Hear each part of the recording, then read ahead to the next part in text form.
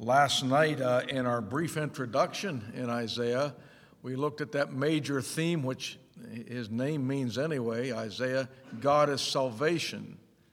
And as just been mentioned, we saw two major aspects of salvation: a personal salvation from the judgment of God we deserve, and a political salvation where a nation, the people of God, are delivered from the tyranny, the oppression of the unbeliever to hinder them from serving God, and God has to judge the nations. Political and personal salvation. At various times in our study, those things will come through, and we'll mention them when they do. But as we just in general, looking at some gleanings from Isaiah, introducing today for a minute, if you'd start in Isaiah 1 for a minute. Isaiah chapter 1. Now, you know Isaiah is a book with 66 chapters. And some have called it the miniature Bible.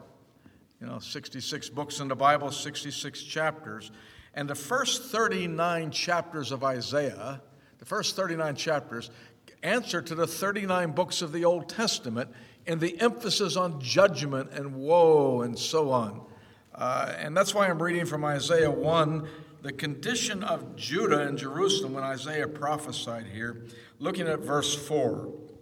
Verse 4. Isaiah 1 and verse 4 from the Word of God. A sinful nation, a people laden with iniquity, a seed of evildoers, children that are corrupters, they have forsaken the Lord.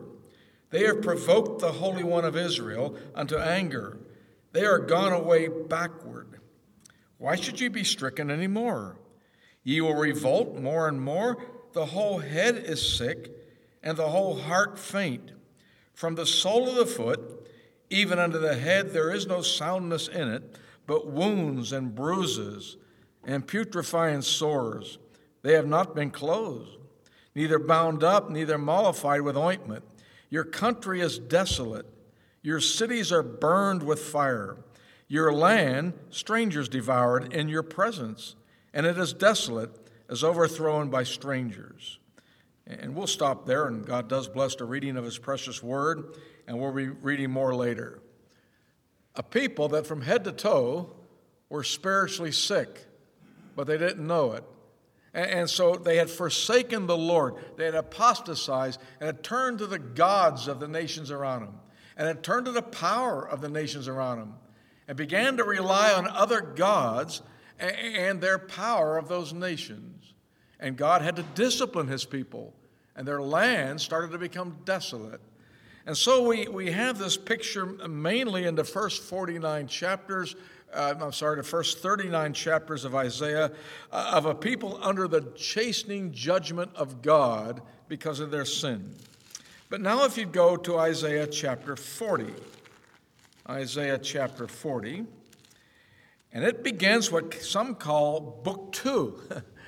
It's the last 27 chapters of the book, 40 through 66. And it answers to the New Testament, where, yes, judgment will be talked about at times, but the emphasis now will be good news, will be comfort. It is good news of peace and comfort, not so much judgment, though there's some that carry through both sections. But, for example, look how chapter 40 starts out. It doesn't start out with a people that's desolate and sick from head to toe, but verse 1 of chapter 40. Comfort ye my people, saith your God. Speak ye comfortably to Jerusalem, and cry unto her that her warfare is accomplished, that her iniquity is pardoned, for she hath received of the Lord's hand double for all her sins. So this last section, the last 27 chapters, start out with a message of comfort as a whole. Now, what I'd like to do today in my responsibilities is simply look at chapters 40 through 48, and draw excerpts out of them. When time will permit to go verse by verse in these chapters, or even thought flow by thought flow. But just to draw excerpts out of these chapters to show you what is happening. God Himself is reaching to His desolate people, and He wants them to come back, reaching to people who are spiritually sick in their sins. And he's trying to draw their attention not back to better politics and better ways to do it, but back to himself. For example, look at verse 9 of chapter 40. Isaiah 40 and verse 9. O Zion, that bringeth good tidings, get thee up into the high mountain. O Jerusalem, that bringeth good tidings, lift up thy voice with strength. Lift it up, be not afraid. Say unto the cities of Judah, behold your God. I'd like to take that little phrase today and this afternoon. Behold your God. Someday they will be successful at this by the grace of God. But he's trying to turn their hearts now that they will consider on their God, not the gods around them and all the bogus things that they offer. But they will look at the true God, whom they are the people of God, to behold your God. So what we'd like to do is look in these chapters and just draw excerpts out as we begin to behold our God. And as we do behold our God, we know he's been manifested in the flesh, in the person of the Lord Jesus Christ. I think you will see, as Israel's heart is drawn to behold their God, the glories, and who is this God? What is this character? What is he like? That you will see these things fulfilled in the Son of Man, the Son of God, Jesus Christ our Lord. So let's begin to draw a few excerpts out. You'll find a lot more than I'm talking about. I'm just drawing a few out in these chapters as he'll start to bring himself before his people to get their heart back. Now, to help you remember them, I'm going to start them all with the letter P as in Paul. You might think of a better word, and that's fine. But just to help us remember, we want to start to see these things as we attempt to behold our God. Having said that, look at the next verse after the phrase, behold your God. Look at verse 10, Isaiah 40 and verse 10. Behold, the Lord God will come with strong hand. His arm shall rule for him. Behold, his reward is with him, and his work before him. You're going to see in Isaiah, you're going to read phrases and you'll say, that's in the New Testament, and it is. It's the most quoted book in the New Testament is the book of Isaiah. And here we read in verse 10, the power of God, drawing their attention to the power of God. Look at verse 10 again. Behold, the Lord God will come with strong hand, and his arm shall rule for him. Behold, his reward is with him, and his work before him. That's that political salvation. He's coming with a strong hand. He's going to deliver Israel and give them freedom to love and serve the Lord someday. And it will be his power that does it. And he comes with his reward. Remember the last book to the churches in Revelation, And you have in Revelation 21:12, where the Lord Jesus says, behold, I come quickly, and my reward is with me. He's coming with his reward. And he's coming with a sword out of his mouth to put down the opposing nations and Antichrist. And with his power, he will devour them. Not something man's going to be able to do through politics, but through the power of the Lord. So as we begin here, he draws their attention to the power of God. Your God has power, and he will rule with that power. It's nothing you can really do down here by alliances with the nations like Israel was trying and compromising. That's not going to do it. You have to look to your God and behold your God. He is a God of power. We come to the New Testament, and that's still the message in the Lord Jesus, isn't it? That he was raised from the dead. He was declared to be the Son of God with power, according to the Spirit of holiness, by the resurrection from the dead. Romans 1:4. The gospel we preach is called, I am not ashamed of the gospel of Christ, for it is the power of God unto salvation. That we stand in the power of God. We have a God of power. And so he brings to a people who are now looking to earthly gods and nations for their survival. He's drawing them to himself and revealing himself as the God of power in verse 10. But not only is he a God of power, I'd like you to look at verse 11. Verse 11 of Isaiah 40. It says, he shall feed his flock like a shepherd. He shall gather the lambs with his arm and carry them in his bosom, and shall gently lead those that are with young. When it comes to God's people, he's not some dictator crushing with a sword and forcing obedience. That's not God. You study him throughout the Old Testament, and he never forces himself on his people. He desires that they want him, and they do it his way. But even ancient Israel, you'll remember when they wanted a king, Samuel asked us a king. And Samuel was grieved. And God says, don't be. They have not rejected thee, but they have rejected me, that I should not reign over them.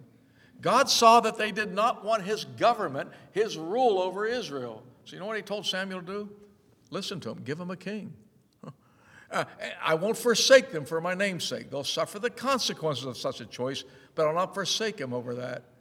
God himself will never force himself. You see, what we have here in verse 11 is the pastoral heart of God. He's a shepherd. That's what the word shepherd is, pastor. The pastoral heart of God. That he leads his people like lambs. He gathers them in his arm.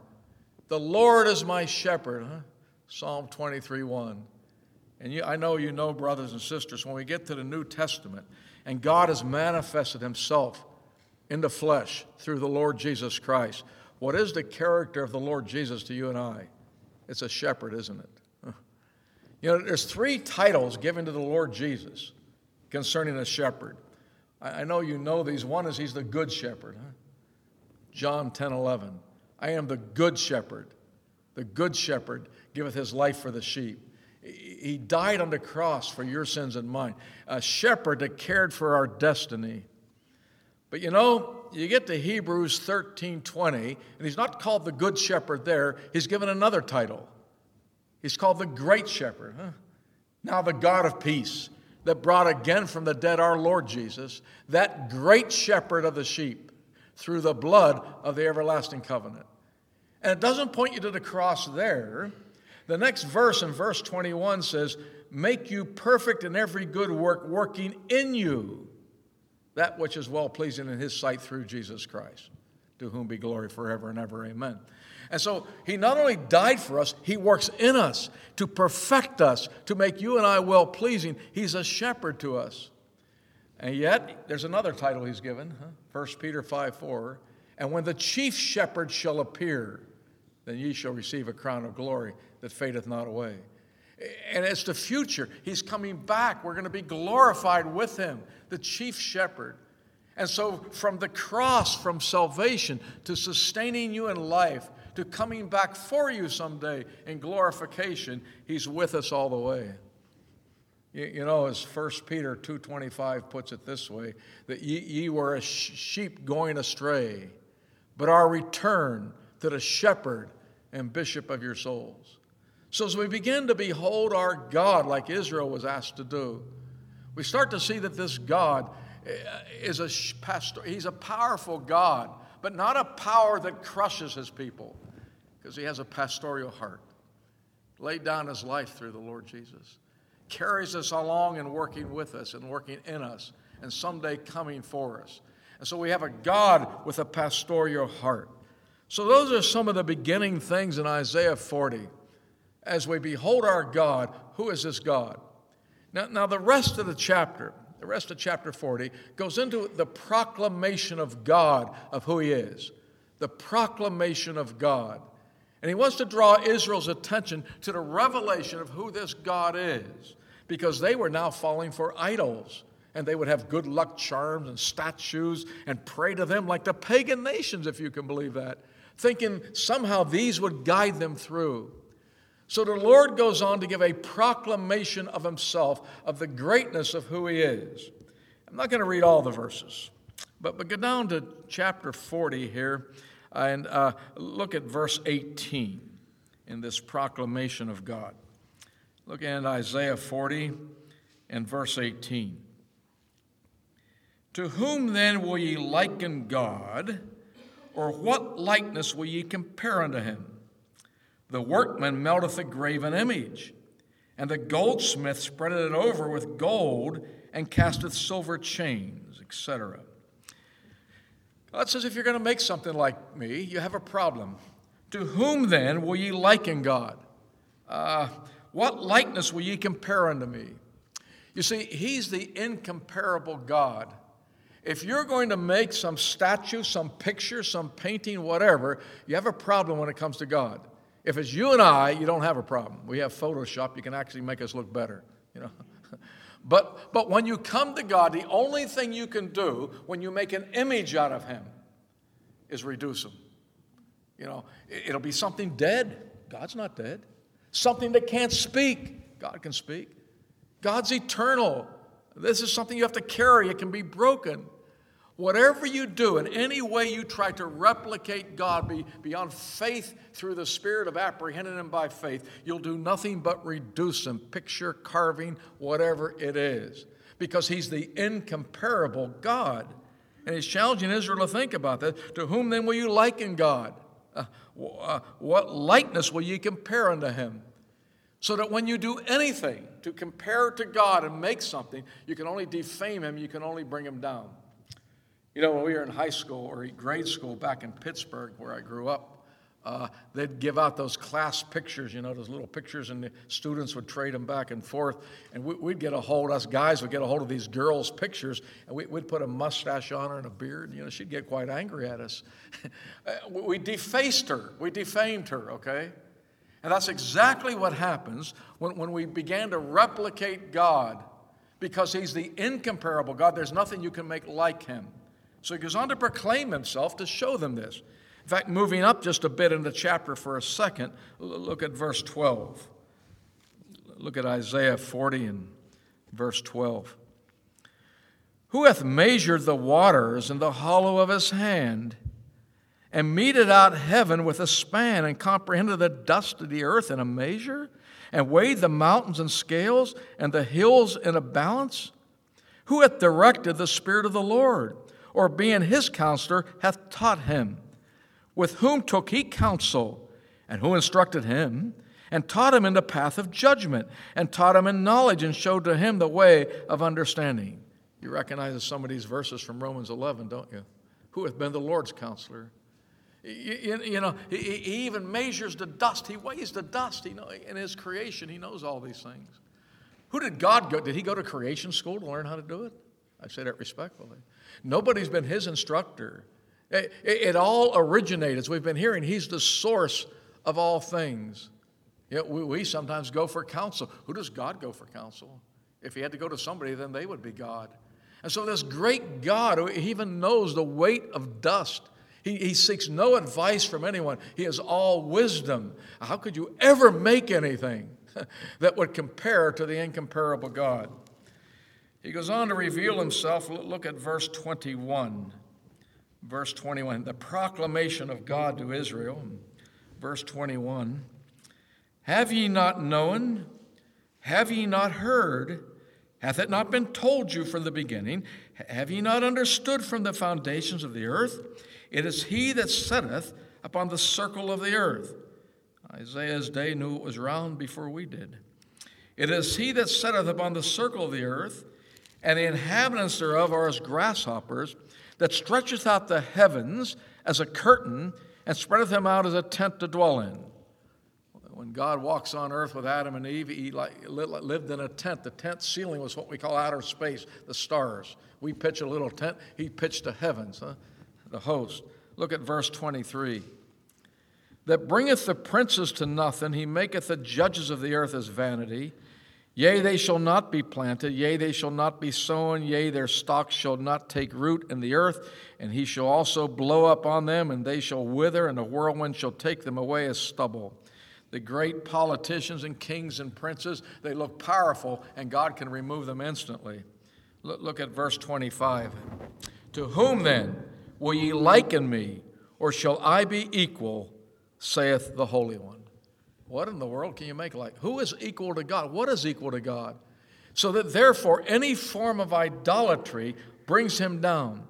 You know, the New Testament has the same warning to us, doesn't it? 1 John 5:21.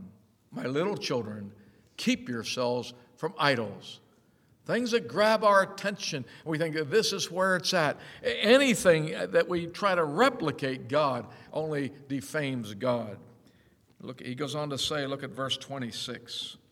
Verse 26. Lift up your eyes on high, and behold who hath created these things, that bringeth out their hosts by number. He calleth them all by names, by the greatness of his might, for that he is strong in power, not one faileth.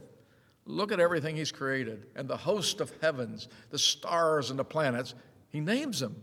I mean, we name a few, Pluto, Mars, Venus, and so on. He has a name for every star. We don't know what they are, but this is the God who is great and has done all this. And then he's the creator God, the creator God. And so he goes on to say here, look at verse 27. Why sayest thou, O Jacob, and speaketh, O Israel, my way is hid from the Lord, and my judgment is passed over from my God. And you think God doesn't see what you're doing. Verse 28, hast thou not known, hast thou not heard, that the everlasting God, the creator of the ends of the earth, fainteth not, neither is weary. There is no searching of his understanding. Their God that they needed to behold, he's the creator. Nobody created him or they would be God. He's the everlasting God. The everlasting God. That means he never has an end. I can kind of understand that. It also means he never had a beginning. Does anybody have that one figured out? I got to take it by faith. I don't. How can you have someone who never had always existed? But if somebody was before him, then that person would be God, the everlasting God, the creator. Brothers and sisters, as we study the New Testament, and that man called Jesus, he's the creator. He's God. In the beginning was the Word, and the Word was with God, and the Word was God, John 1:1. And John 1:3 goes on to say about Jesus Christ, all things were made by him, and without him was not anything made that was made. And so this great creator God is nothing less now than our Lord Jesus Christ, the Son of God. But drawing their attention to this creator, this everlasting God, he doesn't faint. He has all wisdom. There's no searching of his understanding. In 1 Corinthians 1:24, Christ, the wisdom of God. And so we see the foolishness of idolatry. And if we, as the hymn writer says, turn your eyes upon Jesus, the things of earth will grow strangely dim in the light of his glory and grace. As we begin to behold our God, why would we ever reduce ourselves to what the Gentile world can offer us and the nations? And why would we ever think that we need the way that they approach God in idols and whatever else they do? All we will do is reduce God. And so beholding our God, the power of God, the pastoral heart of God, the proclamation of who this God is, behold your God. I want to go on to the next chapter. As I said, we're just drawing excerpts in these gleanings, not looking at every verse by verse, but let's see some more beholding of our God, where he's drawing Israel's heart to himself. Chapter 41, and you look at verse 10. We're now in Isaiah 41 and verse 10. Verse 10. He says, fear not, for I am with thee. Be not dismayed, for I am thy God. I will strengthen thee, yea, I will help thee. Yea, I will uphold thee with the right hand of my righteousness. We have the presence of God with his people here. I am with thee.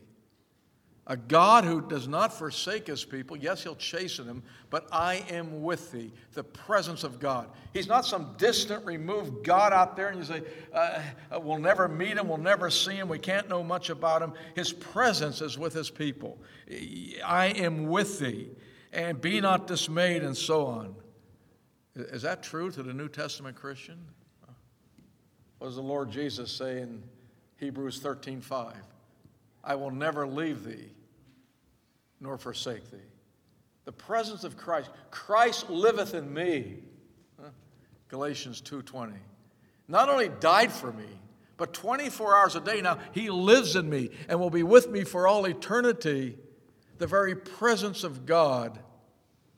You know, this presence of God, it goes on to say, I am with thee, there in verse 10 of chapter 41. And there's 7 verses in this chapter. In chapter 41, there's 7 verses where God will say, I will. Sometimes he'll say it more than once. But in a total of 7 verses. What God in his presence will do for you. Not what you will do for him. But he's the one that will do it for you, for he's the everlasting God. He's the great God. By faith, we need to look to him, and he will do it. So there's 7 verses with the I wills of God. Let's just look at them briefly. Here in Isaiah 41 and verse 10, again. Fear not, for I am with thee. Be not dismayed, for I am thy God. I will strengthen thee, yea, I will help thee. Yea, I will uphold thee with the right hand of my righteousness. I will help thee. I will strengthen thee. I will uphold thee with my right hand. I will be thy helper. Wouldn't it be nice in this world to have a helper? What do we read in Hebrews 13:6? After Christ said, I will never leave thee nor forsake thee in verse 5, the very next verse in Hebrews 13 and verse 6 is, so that we may boldly say, the Lord is our helper. I will not fear what man shall do unto me. Man will do a lot of things. Things are changing around us. But the Lord, I have his presence. He is my helper. I will what he will do. Look at the second declaration of God of that what I will do in verse 13. Isaiah 41 and verse 13. For I, the Lord thy God, will hold thy right hand, saying unto thee, fear not, I will help thee. I will help thee. It's what I will do. He holds you by the hand. A God who wants to grab your hand, the right hand, and he'll be your helper. Not only to save you from sin and judgment, but to help you through life. This is the type of God we have. Behold your God. Look at the next mention of I will there in verse 14. Chapter 41 and verse 14, the third one. Fear not, thou worm Jacob, ye men of Israel. I will help thee, saith the Lord, and thy Redeemer, the Holy One of Israel. You're a worm. What can a worm do to survive?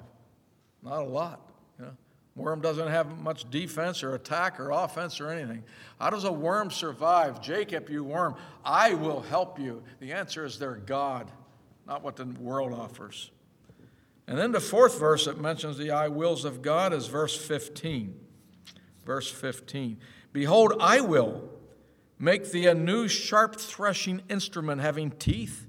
Thou shalt thresh the mountains and beat them small, and shall make the hills as chaff. I'll give you power. I'll cause you to overcome your enemies. I will do it, though. And then the fifth verse is verse 18 that has I will in it. It has a couple of them. Verse 18. I will open rivers in high places and fountains in the midst of the valleys. I will make the wilderness a pool of water and the dry land springs of water. The restoration of Israel. He restores our soul, we read in Psalm 23. But I will do it. And then the sixth one in verse 19. Verse 19, I will plant in the wilderness the cedar, the shittah tree, and the myrtle, and the oil tree. I will set in the desert the fir tree, and the pine and the box tree together. What I will do in restoration. And then the last verse in this chapter that has I will in it is verse 27. Isaiah 41 and verse 27.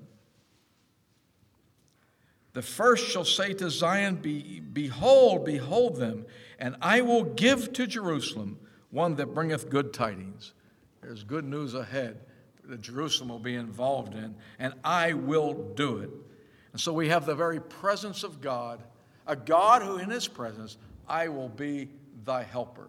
And we have it fulfilled now in our Savior, the Lord Jesus Christ. The revelation of God, to behold your God. Let's go to the next, further down in chapter 41 and look at another one. Chapter 41, and now we're going to find ourselves in verse 21. Verse 21. Isaiah 41 and verse 21. He says, produce your cause, saith the Lord. Bring forth your strong reasons, saith the King of Jacob. What's happening here is God's going to ask his people to reason, to think, to use their mind. You know, we're to love the Lord our God with all our heart and soul, and also with all our mind. You know, this book has been appealing to his people to think things through. We didn't read it this morning, but I think you know it. Way back in Isaiah 1, verse 18, that sinful nation, sick from head to toe, laden with sins. You know what Isaiah verse 18 says, 1:18? Come now, let us reason together, saith the Lord. Though your sins be as scarlet, they shall be as white as snow. Let us reason together. God who wants you to think of what this God can do. And brothers and sisters, what we have here in Isaiah 41 and verses 21 through 26 is the proof of God. The proof of God. That is the evidence he has given us to satisfy our faith. Yes, we're to have faith. But does God just mean, just have faith, just got to believe? Everybody does that in the world. They got to believe. What's important is where your faith rests.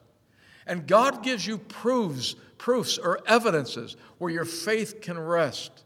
And he proves himself in his word to us. So we just don't have to say, well, I just believe because I think it's right.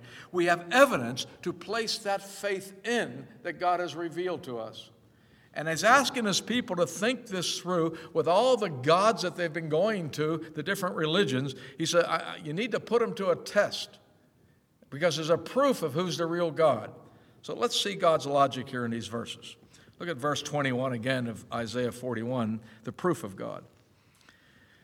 Produce your cause, saith the Lord, and bring forth your strong reasons, saith the King of Jacob. Let them bring forth and show us what shall happen, and let them show the former things, what they be, that we may consider them, and know the latter end of them, or declare us things for to come. So what I'd like you to do is, whatever you're trusting, ask them to declare the former things. Tell them to tell you something that they weren't there personally to see. For example, people tell us all about how we got here, creation, evolution. How do they know? Nobody was here to observe it. How do I know creation? There's only one way I know. God has told us because he was there. He's declared us former things. For in 6 days the Lord made heaven and earth, the sea, and all that in them is. And I wasn't there to observe any of it. Scientifically, I can't observe it, but he was there, and he's declared it for us. But more than that, he says here, declare us things to come. Declare us things to come. Tell the future. We call this prophecy. Predict the future. Your gods, if they're true, you see, in advance, to know something in advance, and the longer you know it, it's going to show a supernatural ability. You can know pretty well some things in advance because you got a lot of evidence. Like this is baseball season here. So you say, who's going to win the World Series? Yeah, you got 8 teams to pick from, maybe 7 after today. I don't know.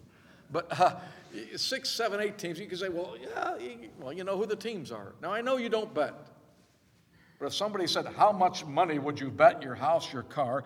Who will win the World Series 812 years from today? You don't even know who the teams will be. You don't even know if baseball will exist. And for you to make an accurate prediction with the age of time would show some absolute supernatural ability. And that is what God is saying here. Tell us things to come, because God has, as we're going to see in a minute, God has. You know, there are religions who have tried to prophesy, like the Mormon religion, that in the 1800s Jesus Christ would come back to Independence, Missouri, and build a temple. Did it happen? You can put these to the test. Tell us things to come.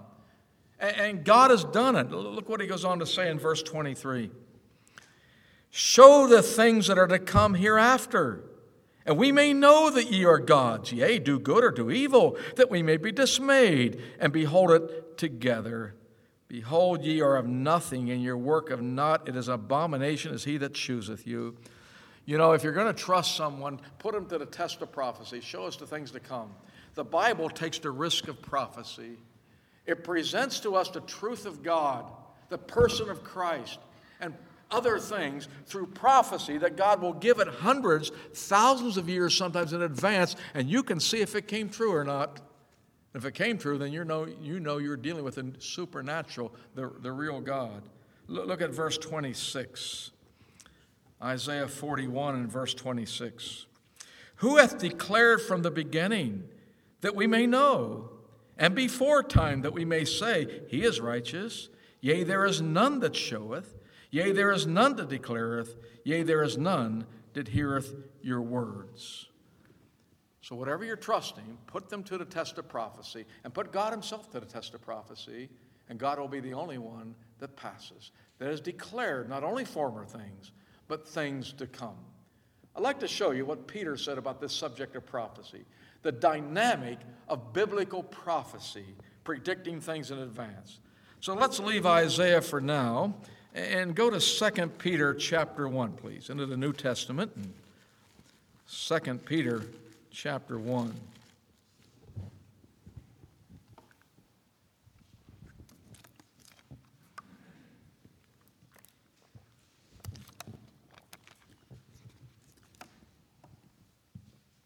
Peter is speaking of this coming salvation when we'll be delivered from this present evil world, the political aspect of it, as well there's a spiritual aspect too. But anyway, in this context, you go to chapter 1 here of 2 Peter and looking at verse 16. 2 Peter 1 and verse 16. Writing to Christians here, and he says in verse 16, For we have not followed cunningly devised fables, when we made known unto you the power and coming of our Lord Jesus Christ. I just want to stop there. He said it's not a legend. It's not a fairy tale. It's not some fable we got together and we said we can just kind of design that. It'll give people hope and kind of give them something to live for. He said the power and the coming of the Lord Jesus, his power to put down sin, his power to rule for God, his coming back in glory. It's not a legend. It's not a fable. Well, Peter, how do you know it's not a fable? Well, look at the last phrase of verse 16. But we're eyewitnesses of his majesty. We saw the Lord Jesus in all his majesty of glory with our eyes. He goes on to explain in verse 17. For he received from the Father honor and glory when there came such a voice to him from the excellent glory, This is my beloved Son, in whom I am well pleased. And this voice which came from heaven we heard when we were with him in the holy mount. Peter referring to what we call the Mount of Transfiguration. One of the Gospels that recorded is Matthew 17. And it says they saw the Lord Jesus on that mountain, and he went back into his eternal glory to some degree. He became glistering white in the King James translation, shining as the sun in its brightness. Wasn't just clothed in flesh. Now he was shining all the glory of God. And they were eyewitnesses of the glory of Christ in the manifestation of him being God. And they also, with their ears, heard God the Father speak concerning Jesus. This is my beloved Son, in whom I am well pleased. Hear ye him. Matthew 17:5. He heard the declaration of God claiming Jesus was his Son and saw the Lord Jesus in all his majesty. He said it's not a fable. Now you say, that's wonderful. Peter has that. You say, but I didn't see it. I didn't hear it. You know what Peter says next? You got something even better than what I saw and what I heard. Look at the context of verse 19. 2 Peter 1 and verse 19. We have also a more sure, just want to stop there, more sure, something more sure than his eyewitness and what he heard. Sometimes you can hear things wrong, and sometimes you can think you saw something you didn't see. You know, that happens sometimes, doesn't it? We have something more sure. We have also a more sure word of prophecy. Whereunto ye do well that ye take heed, as unto a light that shineth in a dark place, until the day dawn and the day star arise in your heart. It'll enlighten you to the reality of God. The more sure word of prophecy, of predicting things in advance, and they come true. Verse 20, knowing this first, that no prophecy of Scripture is of any private interpretation. For the prophecy came not in old time by the will of man. Isaiah didn't sit down and think, I can stir people up with some positive thinking of the positive thing that's going to happen. Behold your God. No, it didn't come by the will of man. But the holy men of God spake as they were moved by the Holy Ghost. And so it's God himself writing it. And so we have this more sure word of prophecy. You know, when it comes to our Savior, God in the flesh, the Lord Jesus, how do you really know He's right? God gave Him to you through prophecy. Hundreds of years, sometimes thousands. Before it ever happened, He said things that would happen of His Messiah, the one He anointed, whom we know as the Lord Jesus. So that when Peter would preach the gospel, even to Gentiles, in Acts 10:43, he would preach it this way: to Him, the Lord Jesus, give all the prophets witness, that through His name whosoever believeth in Him shall receive remission of sins. The prophets give witness. There is somewhere to put my faith, not just, I just believe because believing's good. I believe in the God who has said it. I believe His word because He's given it to us in prophecy. So what is He? And we're not going to go through all of them. But in the Old Testament, speaking of the one who would rule for Him, He tells you what country He would be born in, what county, and what city hundreds of years before it happened. Bethlehem Ephratah in Israel will bring forth God's ruler in the city of Bethlehem. That's exactly where the Lord Jesus was born. That was said hundreds of years before. It also would give you His nationality. He'd be a Jew and of the line of David, a royal family. That kind of narrows it down out of billions of people in the world. You know, to be of the royal line of David, of the Jewish family, has to be born in Bethlehem. Starts to eliminate most of humanity. Gave you the type of transportation He would use in Zechariah 9:9. You know, an unbroken donkey. That's tough to ride. Tells you He would be buried in a rich man's tomb 712 years before it happened in Isaiah 53, the prophet we're studying. 1,000 years before it happened, it depicted His death. They have pierced my hands and my feet, Psalm 22:16. It went on to say the exact words of His enemies. He trusted in God, let God deliver Him now. They said it. Enemies aren't going to agree with the Bible. Detail after detail is given to the Lord Jesus. He's declared us things to come, so that we have the proof of the true God if we just take it through prophecy, and it eliminates everybody else but Him. And God asks His people to reason to doing that as they behold their God. Not only has He spoken to us about Himself, but about the chosen country of Israel. He's given prophecy. Remember the Lord Jesus Himself, when He was on earth, He gave prophecies. He looked at the temple of that day and the beautiful stones and said, not one stone will be left upon another. Go to the Temple Mount today. There's not one stone left upon another. He said in Luke 21:24, speaking of Israel, that they shall fall by the edge of the sword and be led away captive into all nations, and Jerusalem shall be trodden down of the Gentiles until the times of the Gentiles be fulfilled. Did it happen? 70 A.D., that they lost Israel. They lost Jerusalem. They've been captive in all nations, but yet it's a temporary thing. They will be saved in the end. And so He has told us things in advance. You know why He does that? Well, He says in John 14:29, behold, I have told you before it come to pass, that when it come to pass, you may believe that I am He. Same logic of Isaiah. It'll put your confidence in the true God, the proof of God. He gives us prophecy in advance. We need not be afraid of it in the gospel. We have evidence to give people for their faith through prophecy of the true God and now His Savior, the Lord Jesus. And just as we close, He's even given us prophecies concerning the church. You know, you look around, things aren't good in the church. And that's not to say there can't be overcomers, as our brother Joe's bringing before us. God still can work and restore the heart. But in its general whole, things aren't good. You know, you can look at that and say, why get involved? It's out of control, except the Bible tells me it was going to happen. Prophecy, 2,000 years old right now is this prophecy. 1 Timothy 4:1. Now the Spirit speaketh expressly that in the latter times some shall depart from the faith, giving heed to seducing spirits and doctrines of devils or demons. They're going to apostatize from the faith. You know what they're going to say? They're going to command, they're going to forbid to marry and command to abstain from meats. 1 Timothy 4:3. There's a whole religion out there that calls themselves Christian that don't allow their priest to marry and says on certain days you can't eat meat. And it's to be terms to earn your salvation. It's happened. It's 2 Timothy 3:1. This know also that in the last days perilous times shall come. And speaking of those who have a form of godliness, not the pagan, but those who have a form of, they embrace the religion and Christian religion. It says they'll be lovers of their own selves, lovers of pleasure more than lovers of God. Sound familiar? It's all prophesied. So when I look at things like that, it doesn't, in a sense, cause me to doubt God. You are the true God.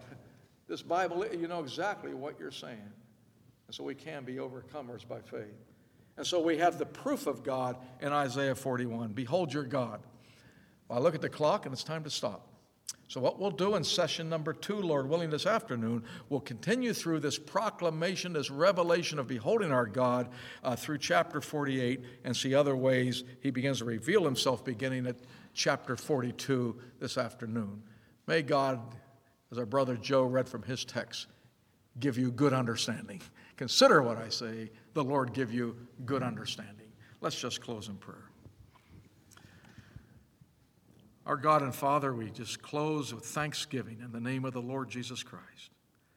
May we turn our eyes upon the Lord Jesus and behold our God, whatever else might have been getting our heart. God, thou art not one who is crushing us. Thou art drawing our hearts back to thyself as we behold thy greatness and now manifested in the flesh and the person of the Lord Jesus. And Father, what evidence we have, what thy word, thy prophecy stands forever. And so, Father, we just ask for thy encouragement on thy dear saints today as we commit one another now and go forth in the name with thanksgiving of the Lord of Lords and King of Kings, the Lord Jesus Christ. Amen.